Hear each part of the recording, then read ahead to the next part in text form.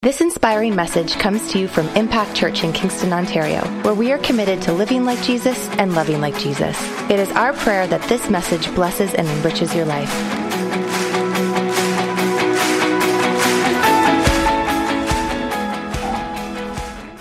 I want to ask you a question this morning. If you could limit the whole season of Christmas, if you could for a second, down to one word, what would it be? And most of are like, Jesus. It's like Sunday school answer, come on. Like we all know that. It's what the answer I get on the way home every Sunday from church. Hey kids, what'd you learn today? Jesus. Next week, what'd you learn today? Jesus. Good answer, guys. You get to go to Boston Pizza. All right. Okay. But if you could limit it down to one word, what would it be? Some of us would think peace. Maybe some of us would think joy. Some of us aren't thinking joy this Christmas. Maybe some of us are thinking love. But I want to narrow it down to one word today that I want to talk about, and it's the word hope. It's the word hope. I honestly believe that what we saw in some people's homes yesterday was hope on display. I don't know about you, but you cannot be a part of an event like yesterday and Friday night, and midweek shopping, and the prep of it, and the admin, and the phone calls, and the conversations, and not feel this overwhelming sense that Jesus wants to give hope to people today. I don't know about you, but we're living in a day and age where hopelessness is becoming the most prevalent thought in our culture. Some of you this morning are sitting in this room right now listening to me speak, and you're feeling hopeless about this Christmas. And there's a wide variety of reasons as to why you feel that way. I'm not necessarily going to address every single thought this morning, but what I want to do is I want to help us kind of transform the way that we see the hope of Christmas this year. J.I. Packer says it like this: the Christmas message is that there is hope for a ruined humanity, hope of pardon, hope of peace with God, hope of glory, because at the Father's will, Jesus became poor and was born in a stable, and so that 33 years later, he might hang on a cross. Our hope this Christmas is Jesus. So that's pretty simple. Yep, that's all I got for you today. That's all I got. Sometimes the most profound messages that we could ever hear are the most simple.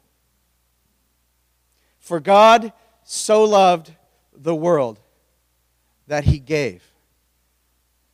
What did He give? His one and only Son. That person who was most precious to Him. God gave His best so that we could experience His best and have hope in our lives. I don't know about you, but I believe more than ever before that the church needs to be a conduit of hope for this world. Because they don't understand hope. What they understand is circumstantial happiness, but they don't understand hope. Amen? I want to jump in just to kind of set us kind of on the straight path this morning. I want to actually start with the definition of hope. I'm going to start with Webster's Dictionary kind of definitions, and then I'm going to kind of translate it into a more of a biblical perspective. But one of the things that I found as I was looking into the dictionary definition and then more of the biblical concept of hope is that there's some pretty big distinguishing differences between both. I'm going to just highlight two main phrases that Webster's Dictionary definition talks about. The first one is this: that hope is a feeling that what is wanted will happen. How many have ever had that? Hope's a feeling that what is wanted will happen. That's what hope is. We're hoping that something happens, right? The second one is that it is a desire accompanied by expectation. A desire accompanied by expectation. But there's two words in these definitions that I want to just kind of pick out for a second and share with you because they're a little bit concerning to me. And I think it severely weakens our biblical understanding of hope. The first one is the word feeling. How many have ever had a feeling? All right, how many have ever been led by their feelings? Okay, yeah, the rest of you are lying. Get your hands up, all you people. How many have ever been led by your feelings? Okay. How many have ever made some really bad decisions because of your feelings? How many have regretted things because of your feelings? All right. All right. There's still 3 of you that we're going to have an altar call for you. Yeah, I see you. You're trying to hide behind the chair, but I see you. You may think it's darker in here, but I see you. And Jesus sees you.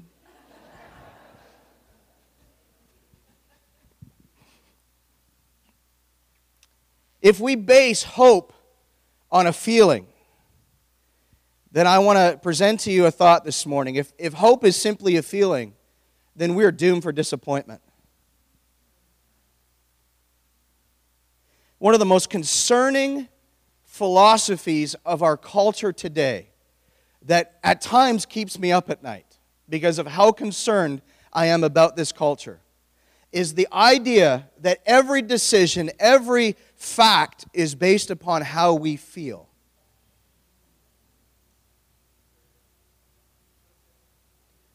The problem with feelings is they change depending upon the season. They change depending upon the circumstance. They change depending upon how well you feel about yourself today. I don't know about you, but that's not anything that we can ever anchor ourselves to. It's not trustworthy. It's not unshakable. It can change with the wind. Feelings are shallow and dependent upon the circumstances this morning. So I want to give you a scenario like this with regards to feeling. If a girl says, well, I hope my boyfriend gives me a ring this Christmas, does that feeling bring about hope? Well, for Zoe it does. Stand up. Shine off the ring, shine off the ring. Obviously, we all just learned today that Austin listens to Beyonce. Anyhow, all right. Okay, we knew it. Congrats, by the way. Countdown's on. To grandbabies, Jeff and Rachel, come on. We'll get past the marriage. We'll get past the wedding. We'll maybe get, 2 years in, and then little babies coming in. Cameron's a great name for a little guy. Just wanted to say that. All right. But feelings are not trustworthy. The second word that I'm concerned about in this dictionary definition is the word desire. How many know that your desires can actually be rooted in only what you want? And sometimes our desires are actually contrary to the betterment of everyone around us. We can say, I hope I get this job. It's a good desire, not necessarily wrong. But does that guarantee that you get the job? No. In other words, we have to be anchored to something else. So the biblical definition talks about 2 things that are completely contrary to probably the way that you've ever understood hope before. The first is this, that hope is an expectation based on the one who promised. And second, hope is an expectation based on the promises of God. Well, that changes it up a little bit, doesn't it? Well, that kind of removes our feelings. How many know that feelings are real, and sometimes we're going to feel things even towards God, both positive or negative, depending on what answered prayer has happened yet. Right? But this changes it. But I want you to be encouraged this morning that you cannot break God's promises by leaning on them. Sometimes we have this picture that if we lean on God's promises too much, that somehow that crutch is going to break. It never does. You can lean on God's promises. R.C. Sproul said it like this: hope is called the anchor of the soul in Hebrews chapter 6, verse 19, because it gives stability to the Christian life. But hope is not simply a wish, rather it is that which latches on to the certainty of the promises that God has made. I love that. So it begs us to ask a very simple question. What are we, or who are we anchored to? Who do we have our hope in, or what do we have our hope in? Is it relationship? Is it a new job? Is it a better career? Is it money? Is it health? Or is it the promises of God?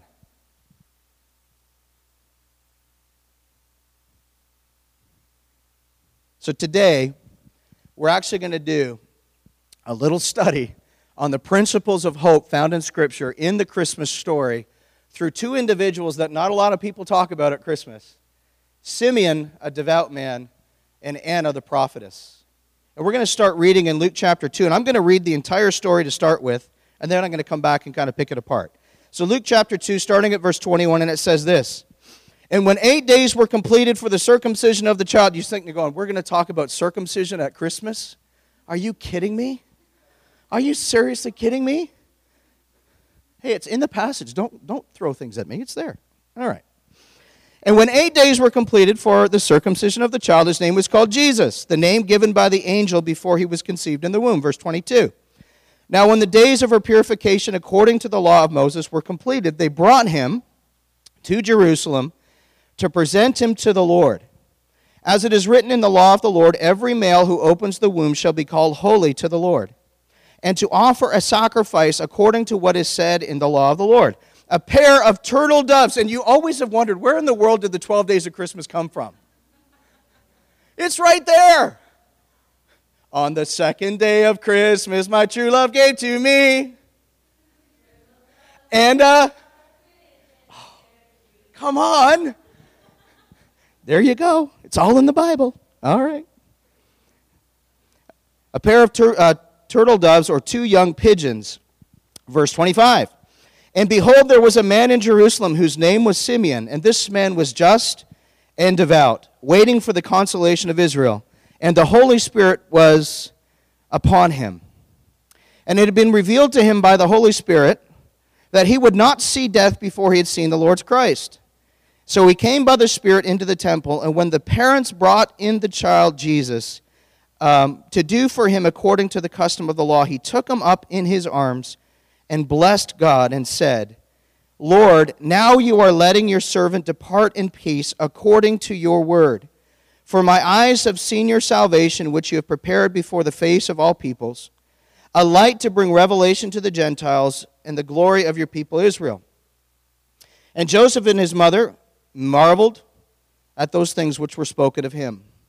Then Simeon blessed them and said to Mary his mother, Behold, this child is destined for the fall and the rising of many in Israel, and for a sign which will be spoken against. Yes, a sword will pierce through your own soul also, that the thoughts of many hearts may be revealed. Now there was one, Anna, a prophetess, the daughter of Phanuel, of the tribe of Asher. She was of great age and had lived with a husband 7 years from her virginity. And this woman was a widow of about 84 years, who did not depart from the temple, but served God with fastings and prayers night and day.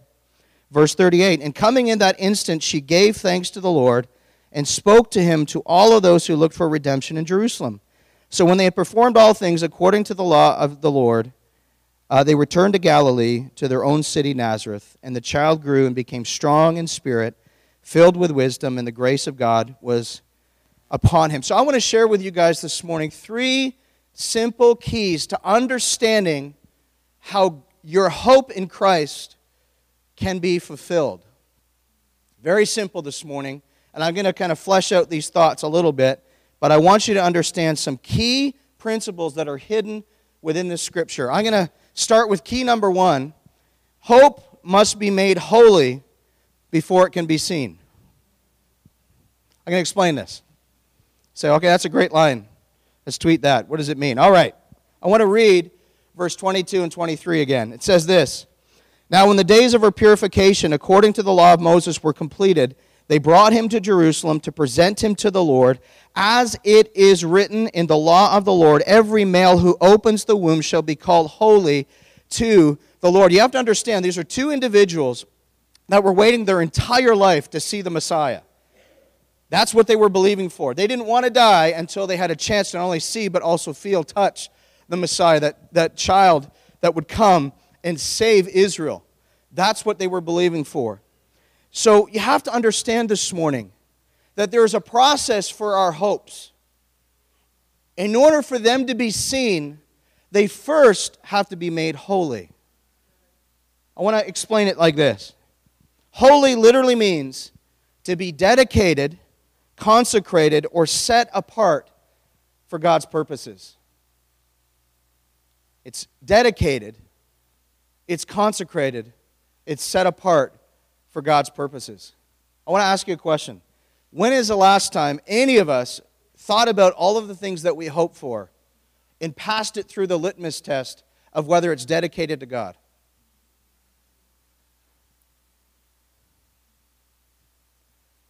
Would it pass that test? Would it get through that test? Is what you are hoping for dedicated, consecrated, and set apart for God's purposes? Because one of the things I've seen in Scripture is that your promises or the promised land that God's calling you to is dependent upon it. Hopes just don't happen because we're nice people. I wish that was how it was, but it's just not. Hopes happen because we've dedicated our hopes and our dreams to God. And because our hopes happen, we know that they are in connection and in alignment with the plan and purpose of God for our lives. Joshua chapter 3, verse 5, just to give a little context on this passage.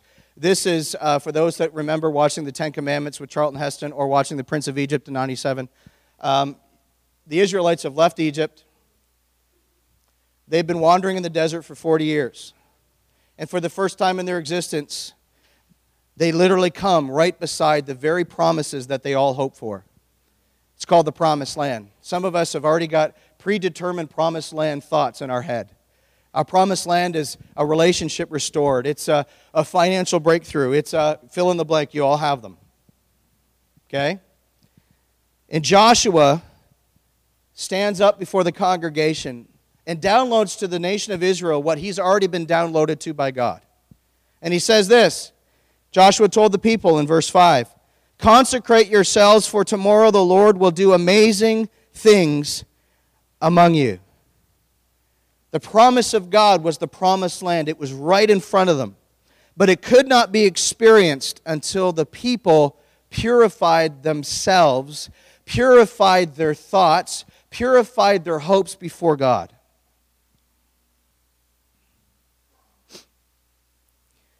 I've seen a number of people that have come to me in the last 10 and a half years and have come to me and upset, being honest, and frustrated sometimes with God because of what they seemingly think of as unanswered prayer. And it's hard for me as a pastor to flip that around and say, but are those hopes from Jesus or are they from you? Because if they're from you, then it's on you to make them happen. If it's in Jesus, it's inevitable. It will happen. Are we tracking here this morning? So hope must be made holy before it can be seen.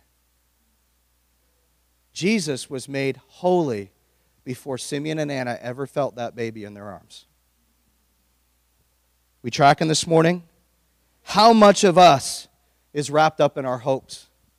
How much of Jesus is wrapped up in our hopes?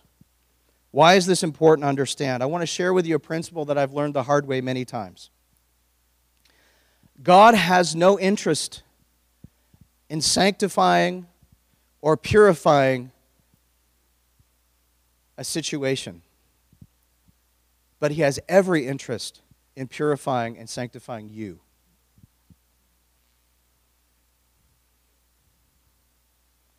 Here's what I've learned.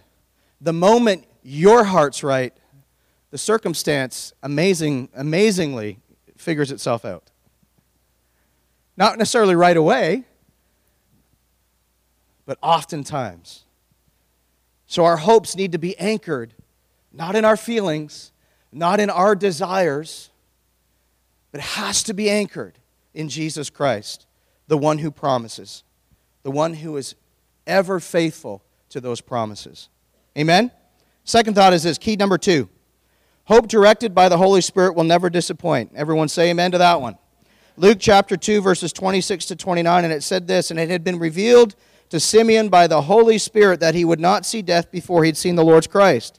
So he came by the Spirit into the temple, and when the parents brought in the child Jesus to do for him according to the custom of the law, he took him up in his arms and blessed God and said, 'Lord, now you are letting your servant depart in peace according to your word. I want to just be really, really honest this morning.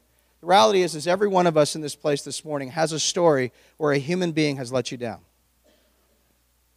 We all do. I do, you do, we all do. Some of us have done it towards each other. Some of us, it's a group of people that none of us know. Maybe someone from a previous city you lived in, or a previous life, or a previous church, or a previous job, or previous whatever. But you have to understand, this is true for all of us. We will always be let down by somebody. Sometimes situations didn't turn out the way we had hoped. How many have ever gone into a situation and you've got a preconceived idea in your mind of how this whole scenario is going to be played out over the next number of months? And then it never happened. As a matter of fact, it's probably worse than what you would ever wish to happen to anyone else. It was awful. But Romans 5:5 says this, now hope, God's hope, Jesus' hope, does not disappoint. Because the love of God has been poured out in our hearts by the Holy Spirit who was given to us. It's been poured out by the Holy Spirit who's been given to us. Hope directed by the Holy Spirit will never disappoint, ever. Let us faithfully proclaim that kind of hope. Amen? So again, we have to ask ourselves, who's the author of our hopes? Not just who do we have our hope in, but who is the author of our hopes? Who's writing those hopes on our heart? Who's got the pen? Amen? Who has inspired our hopes? If it's the Holy Spirit, He will not disappoint you. Romans 15:13, I love this. It's near the end of the book of Romans, and Paul's kind of ending some of his thoughts and kind of bringing together some of his thoughts to the church in Rome, and he's really expressing his heart for that place. And he says this, now may the God of hope, one version says, may the God of all hope fill you with all joy and peace in believing, that you may abound in hope by the power of the Holy Spirit. I'm going to read it again. It's so good. Now may the God of hope fill you with all joy and peace in believing, that you may abound in hope by the power of the Holy Spirit. Psalm 62 verse 5 says it like this, yes, my soul, find rest in God. My hope comes from Him. That's where it's hidden. It's hidden in Christ. Beth Moore, great author, great communicator, said this. He says, notice the word hope in Psalm 62 verse 5. She says, the Hebrew term literally means a cord as an attachment. Every one of us is hanging on to something or someone for security. If it's someone or something other than God alone, you're hanging on by a thread, the wrong thread. Our hopes are like a thread. They're connected to someone or they're connected to something, but we must choose who they're attached to. We have to choose. Attach your hopes to the only one who will not disappoint you. It's the Holy Spirit. Let Him speak to you this morning about the hopes that Christ has for you. I don't know, there's something beautiful about hope. There's something really beautiful about hope. But there's something even more beautiful when God gives you a picture of what hope truly is. There's something so much more beautiful when the Holy Spirit deposits an idea in your heart that you know never came from you. It's so much easier to hang on to that hope than it is anything else. Amen? I know for Sandra and I, when we first came, we had a lot of awesome times in the first couple of years of our church. It was awesome. It was a wild ride, a wild adventure. But there was a lot of moments in that first 2 to 3 years where we were like, yeah, Lord, if you just want to call us somewhere else, we're good with that too. But you know what kept coming back? This is your home. This is your place. This is your city. And I'm going to give it to you. I know that didn't come from me because I know that I couldn't do any of those things. So what have we been anchored to for the last 10 and a half years. God called us here. God has empowered us to be here. God has called us to build the kingdom here. God has not asked us to go anywhere else. It's the King's town that God's called us to extend the kingdom. You know what's really freeing about that? Is the things that would tell you to give up hope, or the things that would tell you to pack up and leave, don't even register in our brains. Because we're not anchored to how we feel. We're not anchored to our desire. We're anchored to something that is immovable. The promise of God given by the Holy Spirit through Christ. Makes it easy. We don't have to struggle trying to figure out what that's all about. We just relax. We receive. We trust. We hope. Not in things to change outwardly, because we already know that the changes happen inwardly. So we trust Him in the process. Amen? Third thought. Hope is always redeemed. Another word to say redeemed is to buy back, but I'm going to explain it. Hope is always redeemed in a place of peace. How many are desperately holding on to hope when you don't have peace? The problem is hope is now, I'm trying to think how to word this. Hope is distorted when you don't have peace. And your feelings and desires very quickly take over and become your hope when you don't have peace. So you have to understand God's desire is to redeem or to buy you back with His hope so that you have peace in the midst of those situations. Verse 36 and 38 says, Now there was one Anna, a prophetess, the daughter of Phanuel of the tribe of Asher. She was of great age and had lived with a husband 7 years from her virginity. And this woman was a widow of about 84 years, who did not depart from the temple, but served God with fastings and prayers every day and every night. And coming in that instant, she gave thanks to the Lord and spoke to Him, to all of those who looked for redemption in Jerusalem. The word redemption or redeemed literally means to buy back. So in this particular case, or in this particular passage, it literally means that you get to cash in what you've hoped for when you're in a place of peace. You get to cash in what you've hoped for when you're in a place of peace. Think about Anna's life for a second. Her entire hope for her life was in seeing the Messiah. That was it. Sounds like a pretty good thought to me, right? The Messiah was the one who would restore and redeem and buy back Israel. That was the whole concept. But in the midst of the wait, she grew older and older and older without seeing that promise. But you know what I love about Anna? She grew older, but she didn't grow colder. She learned to see the light in the midst of darkness. She was a senior in age, but a child at heart, because she trusted her Heavenly Father to speak and to bring to pass those things that were hoped for. Okay? Because her heart was at peace with what God promised, he knew, or she knew, that He would also perform it. He would do what He said He would do. She didn't have a husband to hope in. She didn't have any natural means to hope in somebody naturally. So she knew she could only trust in Jesus, who, interestingly enough, is the Prince of Peace. Anna found Jesus in Jerusalem. Jerusalem means the city of peace. Too many of us are holding on to hope in a season without peace. And I honestly believe that the hopes we're holding on to without being at peace are actually not God's hopes, but they're our own hopes, in hoping that they can mask and cover over the pain of a moment we're living in without peace. So I want you to understand this morning, hopes will be fulfilled when you're in a place of peace.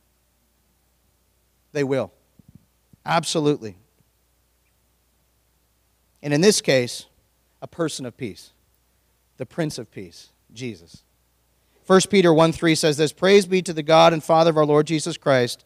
In His great mercy, He has given us new birth into a living hope through the resurrection of Jesus Christ from the dead. I love the fact that we didn't talk, Brianna and I, about worship, but we sang a song this morning about living hope. It was right in the words this morning.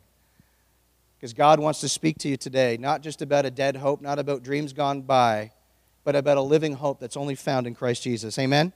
Ravi Zacharias, great apologist, said this: outside of the cross of Jesus Christ, there is no hope in this world. That cross and resurrection at the core of the gospel is the only hope for humanity. It is it. Nothing else matters. Nothing else matters. All of God's promises and all of God's earthly activity is centered on Jesus. That's why our vision for this house has always been since day one. We want to live like Jesus and love like Jesus. That's the heart of this house. It's always been and it will always be. He's our Prince of Peace, but He's also our living hope. Amen? I want to end with a thought from Billy Graham, and then we're going to take communion together this morning. He said this: our world today is so desperately hungers for hope, yet uncounted people have almost given up. There is despair and hopelessness on every hand. Let us be faithful in proclaiming the hope that is in Jesus. Life with Christ is an endless hope. Life without Him is a hopeless end. Thank you for taking the time to listen to one of our messages from Impact Church. We hope and trust that this message encouraged you. If you want to find out more information about our church, check us out online at www.impactkingston.com.